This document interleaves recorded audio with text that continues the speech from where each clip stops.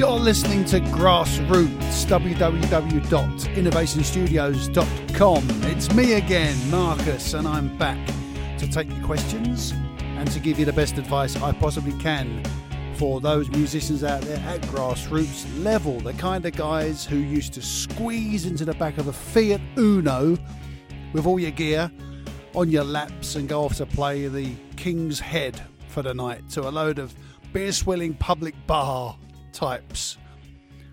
We're going to get straight on with it as always. I've had a few questions this week. It is the 29th of January. For those of you who haven't heard the podcast before, where have you been? Have a look back, have a listen back. There are some interviews on there with various people as well. And there are a few interviews coming up as well that I'm trying to arrange in the near future. So we'll come to that later on, I'm sure. But for now, straight on with it. We're going to start with a question from Eddie in Corringham. Eddie says, "Hi Marcus, greatest guitarist ever? ? Discuss." First of all, Eddie, why does my opinion matter with something like that? Why don't yeah, I think the quick answer is the greatest guitarist is anybody who influences you. So you can't really categorise who's the greatest. You can't really categorise who has the greatest techniques or who has, who. I don't think it's a bit like who was the greatest boxer ever, because they all had so many different skills, and what Muhammad Ali had, Evander Holyfield didn't have. And so guitar players, because there are so many different styles, because there are so many different genres, I think the quick answer, Eddie, is any guitarist that influences you. In my case, it was Hank Marvin, and I think a lot of people's case, Hank Marvin was a very influential guitar player. When you read, I think he influenced people like Clapton and people like Mark Knopfler and stuff like that. So obviously a big influence in music in general. My personal favourite in terms of guitar player is, I think, Brian May is the ultimate guitar machine that there's ever been. I think he's just able to do it all with the hands, all in the fingers. It's just all about the touch, 3 Vox amplifiers and, just all overdriven and a treble booster, I think. That's it. The rest of it is him and the volume controls and stuff like that. So for me, the reason I put him up there is because he's then able to play something as intricate as Love of My Life on the 12-string and acoustic, and it's just a machine. Brian May's the ultimate guitar machine for me. I don't play like Brian May. I don't use him as an influence in the way that I play, because my style was really rock and roll, Chuck Berry, Eric Clapton, Gary Moore, Mark Knopfler, stuff like that. But the most influential guitar player for me, I suppose, was probably Hank Marvin again, because he was the first reason that I learned any lead guitar at all. So in terms of the person who had the most influence on me and the person that I wanted to sound like the most when I was growing up in the very, very, very early stages of learning guitar was Hank Marvin, because nobody else really made the guitar sound like that. And I'm this kid listening to something thinking, wow, I want to sound like that. And I never did, but I worked hard, and I still enjoy, even now, to put the Shadows album on and play along with it. So the main reason I wanted to play guitar to start with was Hank Marvin, but my biggest influence was probably Clapton, Knopfler, and Gary Moore. But the greatest guitar machine, in my opinion, is Brian May. Just because he's just a complete all-rounder, can do anything. So thanks for your question, Eddie. I don't know whether I've answered it or not, as it was supposed to be a discussion, but you can send me an email and let me know who your favourite guitar player is. But really the one who has the most influence on you and makes you want to play. Janice from Grays. Hi Marcus, I'll be watching your 10-minute tutorials on YouTube, and I'm up to part 6 and I can't find part 7. Is there a part 7 on the way? Yeah, I will get round to that, Janice. To be absolutely honest, I recorded those a couple of years ago, and at that time I had a lot of things going on. I thought, well, I'll put the first 6 up there, and if they get as far as 6, then they'll message me and want to do something else. But I probably will be repackaging them, and if I don't re-record them, then I'll try and tidy them up in terms of them being a guitar course. They were a good introduction to guitar, I felt, and they kept things nice and simple. And I'm glad that you're up to lesson 6. And I'm sorry that there isn't a lesson 7, but you can always, book some private lessons with me. But no, I will be putting some more up there. It's just I can't really say it's finding the time at the moment because everybody's locked down. But it's just remembering where I got to, and I have to do a bit of research and just double check that I'm not covering myself again, and making sure that everything is in the right place. And but yes, there will be a lesson 7, and I will get round to tidying it up. I think I have a huge list of things that I want to get done on the Grassroots YouTube channel, and I haven't got close to any of them yet.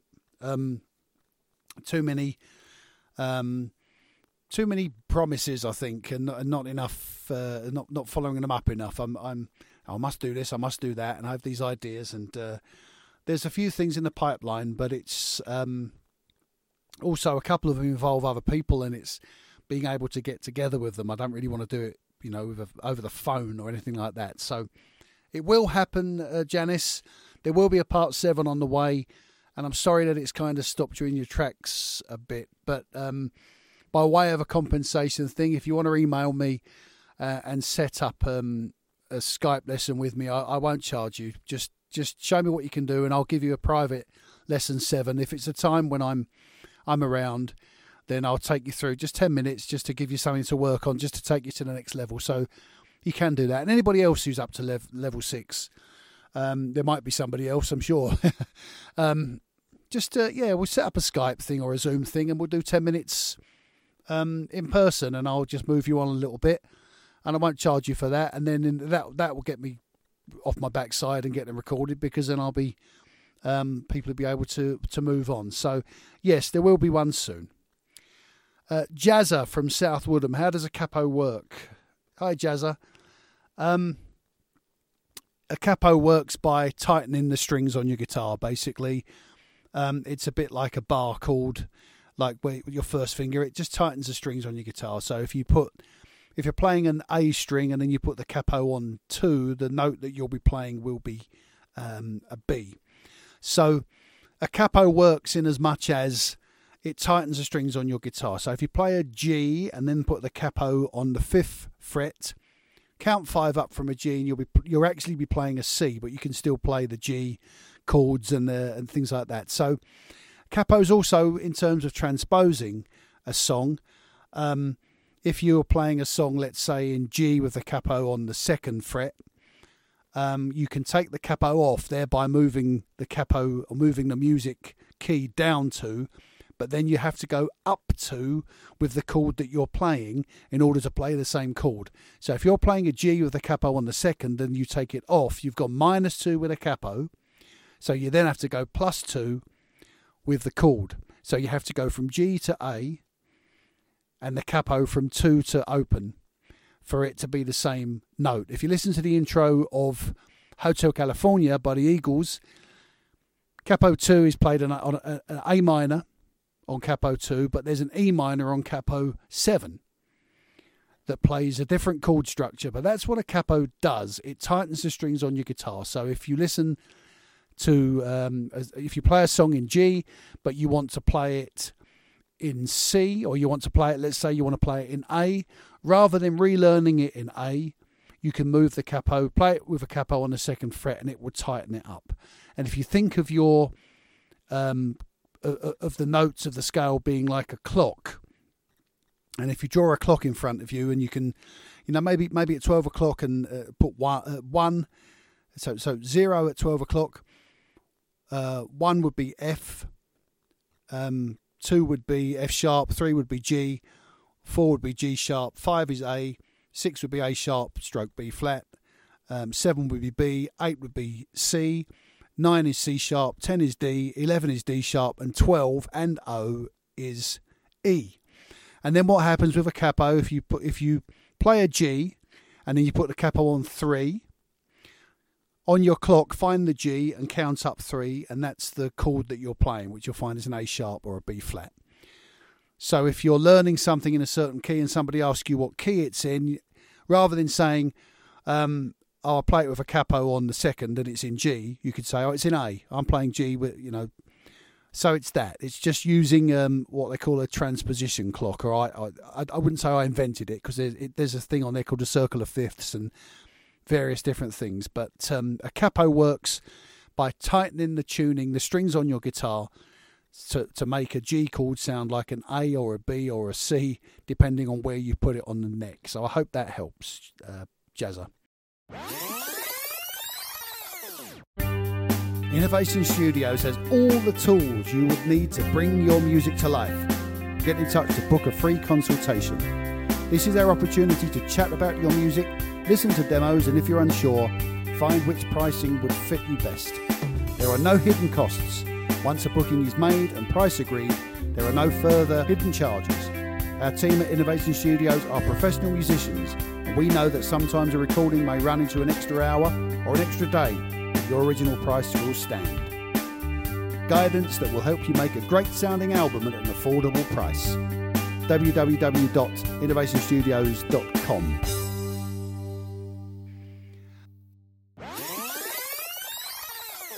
Libby. Hi Marcus, I heard the other week you say you've never cancelled a show in 30 years. In that case, you must have played some really tough ones. What's the hardest show you've ever played? There are two answers to that. The hardest show that I've ever played in terms of health was 2 shows with glandular fever. One on a Friday night, one on a Saturday night. The Friday night, I think, was in Tilbury, and the Saturday night was at a place called The Vine in Waltham Cross. It's on the corner there on the roundabout, and I'd been diagnosed with glandular fever the Thursday before, and I had that weekend off. I didn't have any shows that weekend as it happened. And I've been signed off. I was working then. I've been signed off work for 8 weeks, and glandular fever. I have never felt so exhausted in my life, and didn't think I'd stand up and I'd have to lay back down again. I was exhausted. For anybody that's ever had it, you'll know what I'm talking about. It is absolutely exhausting. You can't stand. You can't think. I slept for 3 whole days when I was first diagnosed. I mean, I was exhausted. And there were these 2 shows looming on the horizon for the following Friday, Saturday, and we talked about cancelling them. And I said, no, even if I've got to sit on a chair, I'll go and do what I do. I don't want to let anybody down. I want to earn my money. And, as I've said before, as I probably said the other week, Libby, when I said about the show always goes on. At this level, I always believe that the show should go on. I always just perform no matter what happens, and if there is a way out, I would have taken it, but I don't cancel shows. I just don't believe in it myself, and also we had a good following at that time around Cheshunt and Waltham Cross and Cross Harlow, and people were enjoying our show, and we were really building up momentum, and I think we would have lost a lot of momentum if we'd have cancelled a couple of shows. And I thought, no, just see how we go. Even if we go and halfway through we have to quit and they can't pay us, but there's no way I'm not going to do it. So I was pretty much carried from the van to the stage, and then the only thing I can tell you is adrenaline is a wonderful thing. Adrenaline kicked in and the show was there, and I think I sang pretty well. I think I played pretty well, and everything was still there. But at the end of the show, I was exhausted and was pretty much carried to the van. And the next night the same, carried to the stage, or to the edge of the stage, and then carried from the stage back to the van afterwards. And when I say carried, it was just really kind of, like that way the way that they help a footballer off a football pitch and they've twisted an ankle, the arms all around each other and getting me out of there. But yeah, it was physically the hardest 2 shows I've ever played in my life. And I've played shows sitting on chairs because I've had a foot operation. I've played shows 9 days after a sinus operation when I was told I shouldn't sing for 6 weeks. Stubborn, I suppose, or stupid. I think probably, with hindsight, stupid. But at the time, I thought I was stubborn. So there we go. Emotionally, the hardest show I've ever played was to play a show 2 nights after I lost my dad, and that's a hard gig to play because Dad was at all of my shows, came to all of our shows, and made as many gigs as he could, and to look out. I mean, we'd looked out for a while. We hadn't been well for a while, and we'd look out, and he wasn't in the audience anyway. But to kind of have all of that going on at home, and all of that stuff inside you. Anybody that's ever lost anybody will know it's an awful feeling. And then on top of that, to have to become this character that goes to work and entertains a room full of people, and make sure everyone goes home happy. It was a hard show. What got me through was I was with my brother.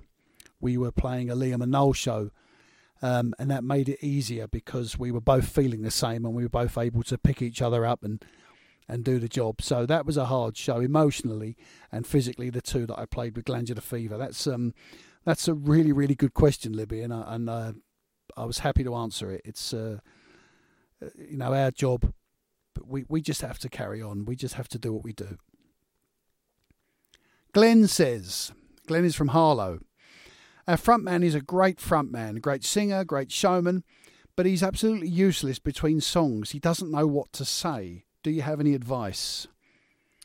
Yeah, the thing, Glenn, with being a frontman is when you're singing, you can do all of these things and and be a great frontman and sing and stand a certain way and things like that. But yeah, sometimes talking in between songs is not as easy as you would think.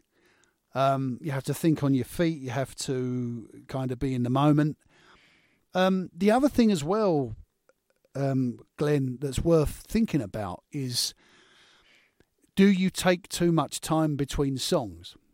Is there too much time for him to need to speak? Could you maybe look at your set and say, do we finish a song and then mess around in between, getting a sip of drink, retuning everything?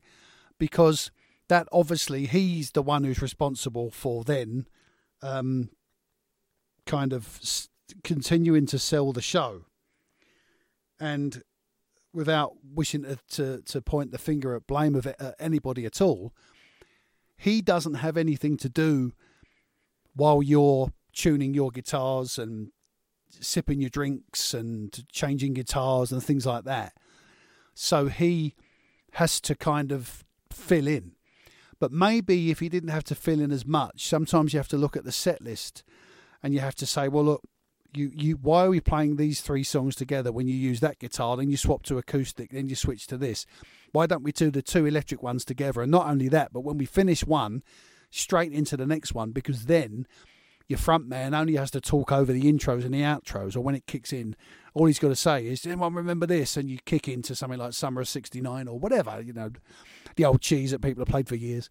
But that's the thing. It's sometimes a front man, it's the loneliest place on earth when the band around you suddenly stop and it goes quiet and you're standing there. And there are people out there who just sort of go, have a look on our, it used to be MySpace years ago. Have a look on our MySpace, and don't forget you can find us on social media. And people, he wants to be a front man, so he's got to carry on being a front man. He's got to keep the energy up. But if around him everyone is messing about tuning and stuff like that, and I'm not saying you are, Glenn, I'm just saying this is my take on it when I've been in that situation. I often would look at it and say, everybody's got to work together with this. If he's useless between songs, is it because he's being given maybe a minute every single time, standing there like a lemon and has to flannel or make something up? I think it's important that you pretty much go song, song, song, song, song. Only really stop if you need to tune. Only really stop if you need to have a sip of water. But there are a lot of bands out there, and they all know who they are, that play a song and then stand there for a minute and have a bit of a conversation and then play another one. And then they wonder why they don't have any momentum. And I think that if you're able to kick in and all you got to do, I mean, when we go out as Oasis, we come out usually with something like Columbia. When Columbia finishes, all we'll do is walk to the front of the stage. You go, no messing about tonight, some might say. Or something like that. No messing about tonight, some might say. Or no messing about, greatest hits. That's it, you're in.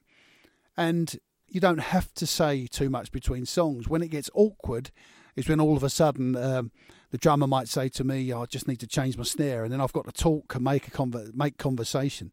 But there are a lot of bands out there, Glenn, and I'm not saying that you're one of them. I'm just saying there are a lot of bands out there that before they worry about whether the front man is filling in the gap, they need to look at themselves and think, are we giving him too much time to fill? Could we maybe join a couple of songs together? Could we maybe get on a roll and think about your set list as being 4 quick songs and then a tuning break? If you can. I mean, if you've got a tune, you've got a tune, mate. All right? I mean, that's it. Because you don't play your guitar out of tune because your front man doesn't know what to say. Let him find something to say. But if it's just a case of you finish the song and then everybody regroups and sort of looks at each other, or then that's doesn't work like that. You've got to keep it moving. Give people a little bit more as well. Give your audience a little bit more, because they're getting maybe 16 songs in the first set instead of 15, because you're just rolling out a couple of songs. And if people are up for it and dancing and having fun, he's a great front man. You said that. He's a better front man for not having to stand like a lemon for a minute in between songs because you're sipping a bit of water, or because you're talking to each other or making a joke between you behind him. So I'm not saying that's the case, but if it is the case, take a look at yourselves as well and take a look at it as working as a team. You're not two separate entities, but in a funny way you are. The front man is trying to sell what you're all doing, and he's trying to paint the picture and everything during the songs. So maybe during the breaks, make the breaks shorter. Maybe after the songs, before the next one, try and work your set out so you're not giving him any real reason to stand there like a lemon and have to make conversation. Because I've been there and I've done it, and I can tell you, it doesn't matter how experienced you are, sometimes you flannel. You just, I mean, it's nice to be here, and you just sound like a lemon.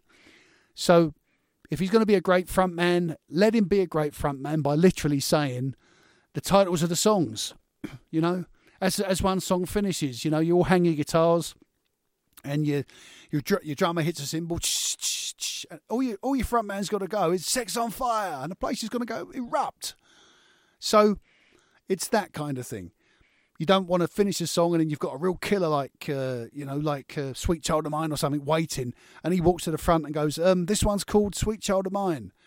You want to finish the song and then the drummer, bang, bang, bang, start the solo, and then your front man goes "Sweet Child of Mine," and the place explodes.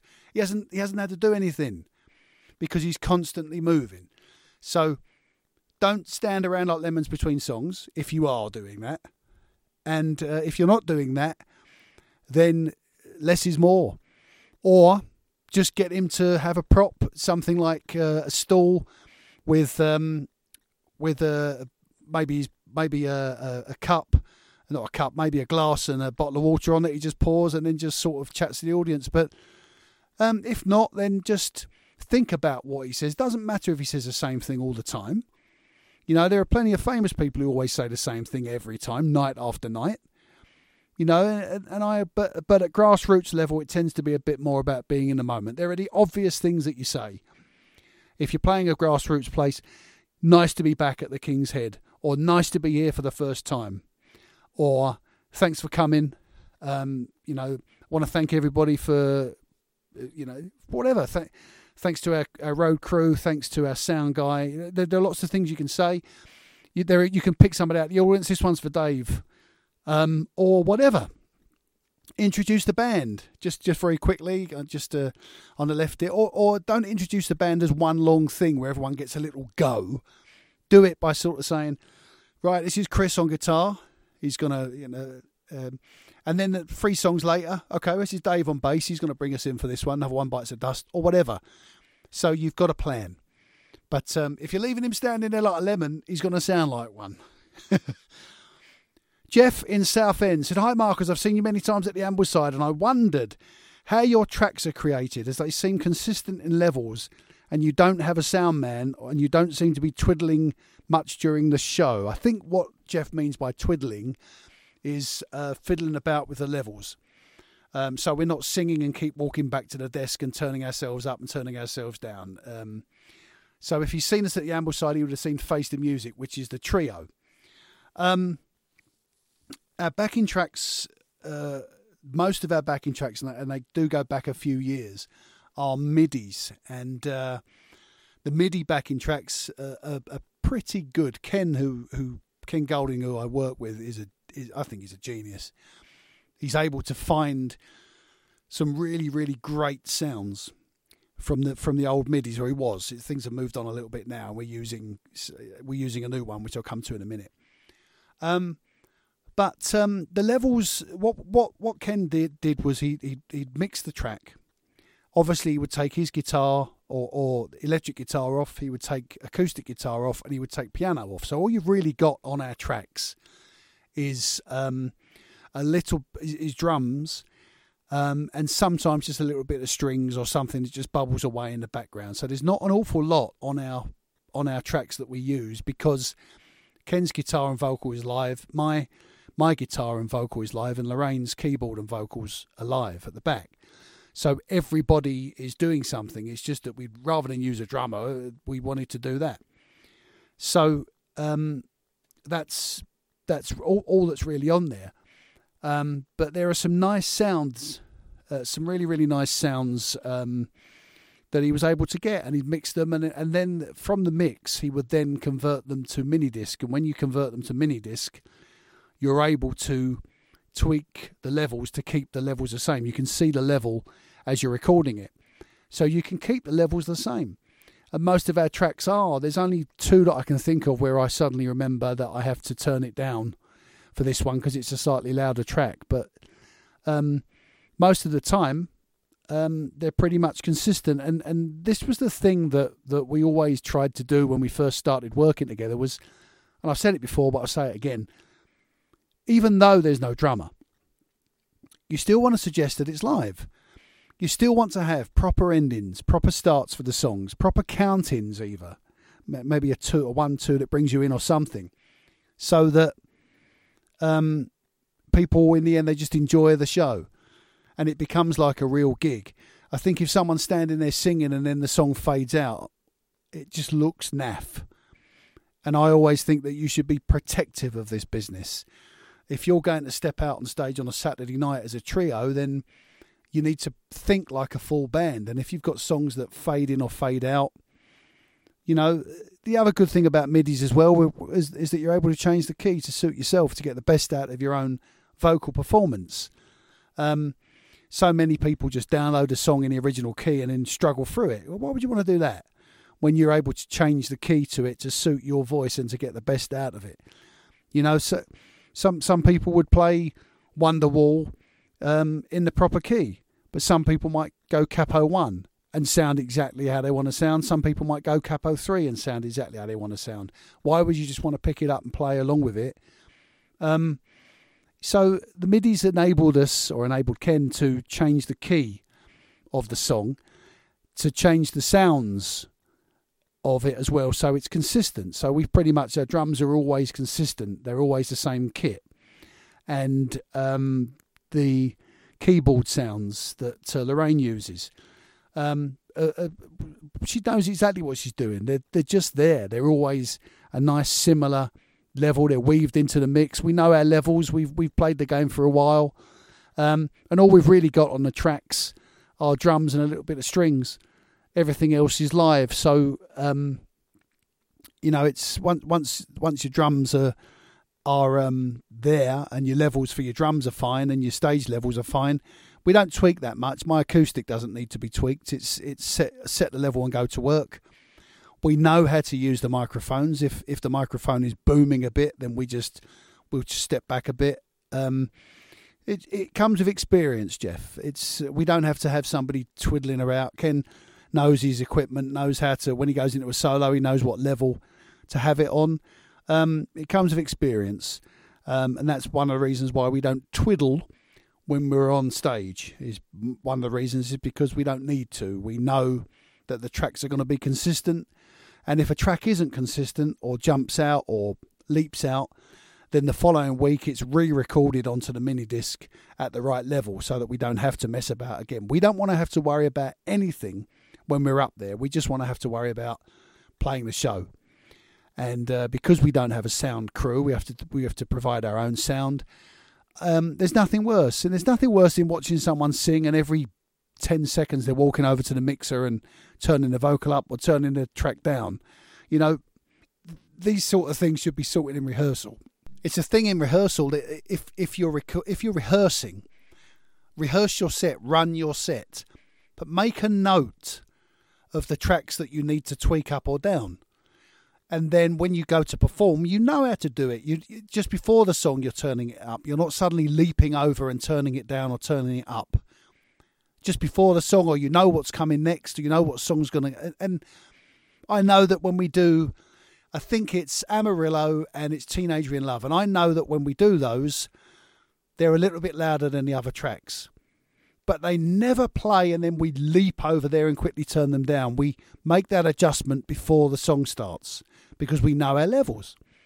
And rehearsals are about knowing your levels. And if you're playing in a band or a duo or whatever, if you have a rehearsal where you look at each other and go, sounds great tonight, make a note of what your levels were on. It's not rocket science. Have a look down. Your amp sounds good tonight. Yeah, it does. Get a picture of it. You know, what have you got it set up? How have you got it set up? Maybe you've got it on a chair and you don't normally. Maybe you've put it on the floor and it's got more bottom end. But have a look at the setup you've got. And if you're rehearsing, it's not enough to just run the songs. Run them, but anything that you need to tweak, we say, I'd like to turn that one down, I'd like to turn that one up, make a note of it.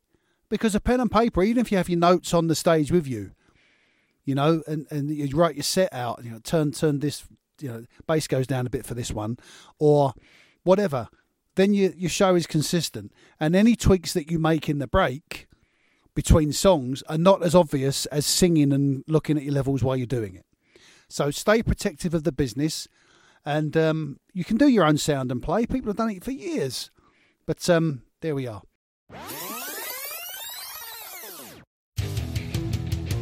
Grassroots Music UK, in association with Innovation Studios, presents the ultimate one-day workshop for songwriters.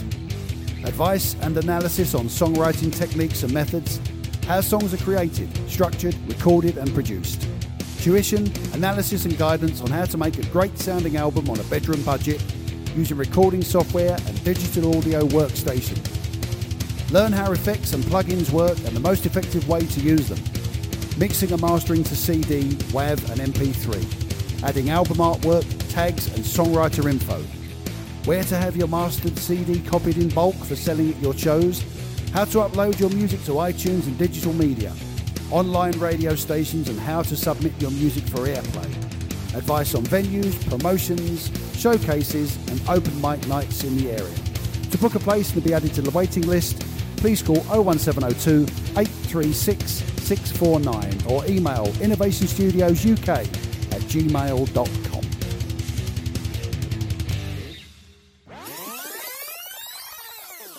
Next question comes from Ben in Epping. Hiya, Ben in Epping. How are you, mate? Ben in Epping says, Marcus, how are you? Do you have any advice on mic stands being knocked during the show because people are in your face more these days when there isn't a stage? Oh, Ben, have I got advice for you?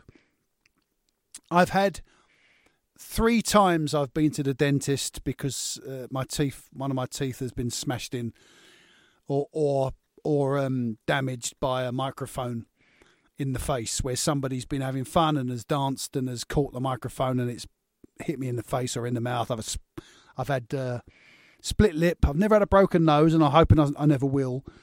But yeah, I've had a bit of dental work done a couple of times, and I've had split lip more than once because people get carried away and bump into your mic stand. And these days, people very rarely any security, you know, so to keep people back off the stage. And I don't want to go down a road of of walking in and unloading a couple of barriers from the van to keep people back. So I think it's in recent times when it's got really bad, I've had two options. One of the options is I bought myself a head mic, a Shure head mic, because then there's no mic stand, there's nothing for anybody to bump into. But what I found was that was worse, because it meant people could get even closer to the stage because there wasn't a mic stand in the way. But I've used that. But the quick answer is it's. I think if you've got a front man who is a front man and doesn't play an instrument, I don't think that's as bad, because they're able to move their hands or grab the microphone or whatever. The difficult thing is for a guitarist to have a microphone in front of them. What I've found is you can set your microphone up to the side of you, and then you're able to have it almost kind of, if you think of your microphone stand, if it's a boom stand, think of it like a crane. And you've got the long stand, and then you have like a nice horizontal bit that comes across. And if you put that so it kind of comes over your shoulder, and then you turn the microphone over, then you can stand under the mic stand. Because if you put it in front of you while you're playing guitar, and in my brother's case, because he's playing Liam, he's got his hands behind his back, there's no protection at all against somebody smacking into your microphone. So if you are you've got your microphone to the side, in order to bump into your microphone, they've got to pretty much bump into you first or be at the same level as you. And you can just step forward an inch or so, and a couple of inches, and play, and that will in turn will move them back. You don't want to go down a road of shoving people out the way or hitting people with your guitar, because you won't make it out of there alive. But you can, if you set your microphone up to the side and have it almost coming over your shoulder, it restricts your movements a little bit as a guitar player, but it's a little bit safer, because there's nothing below, let's say, shoulder level that they can then bump into, which is then going to smack the top of the microphone stand into your face. So if you set it up like a crane, nice long bit and a nice sort of, and then the boom bit coming in from the right or coming in from the left, and it's almost parallel to the front of the stage. The other thing as well is sometimes a monitor, but people can fall over monitors. There's no right or wrong answer. I mean, if you're a guitar player to the side, in the Liam and Noel experience, I've found that I am able to set up my microphone underneath, or the base of my microphone underneath the speaker stand on that side, and then just bring the boom out enough to sing into it. So the only thing people can bump into, if they're going to bump into my mic stand, they've got to bump into the speaker first. They've got to bump into the speaker stand first, because the base of it is down. The worst thing is when you have a mic stand in front of you and people are dancing and people bump into it and it will smack you in the face. So set it up to the side, or set it up, if you stand to one side, set up the base of it and set up your mic stand behind the speaker so you're protected a little bit. But most of all, be careful, mate. It's not the end of the world if somebody's getting absolutely silly. If you have to just stop playing for a second and just move your mic stand back.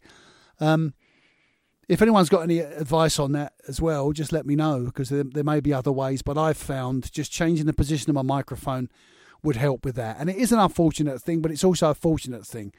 That enough people are having that good a time that you're in that danger. But the bad thing is that anybody that bumps into your microphone and knocks your tooth out doesn't have to pay your dental bill. You do.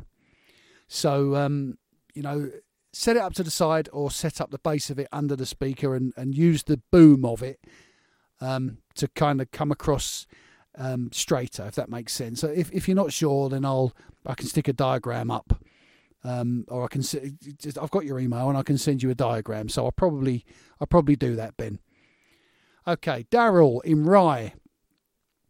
Darren in Rye said, you said last week you've used your phone for backing tracks. Has anyone ever phoned you during the show because you forgot to put it on airplane mode?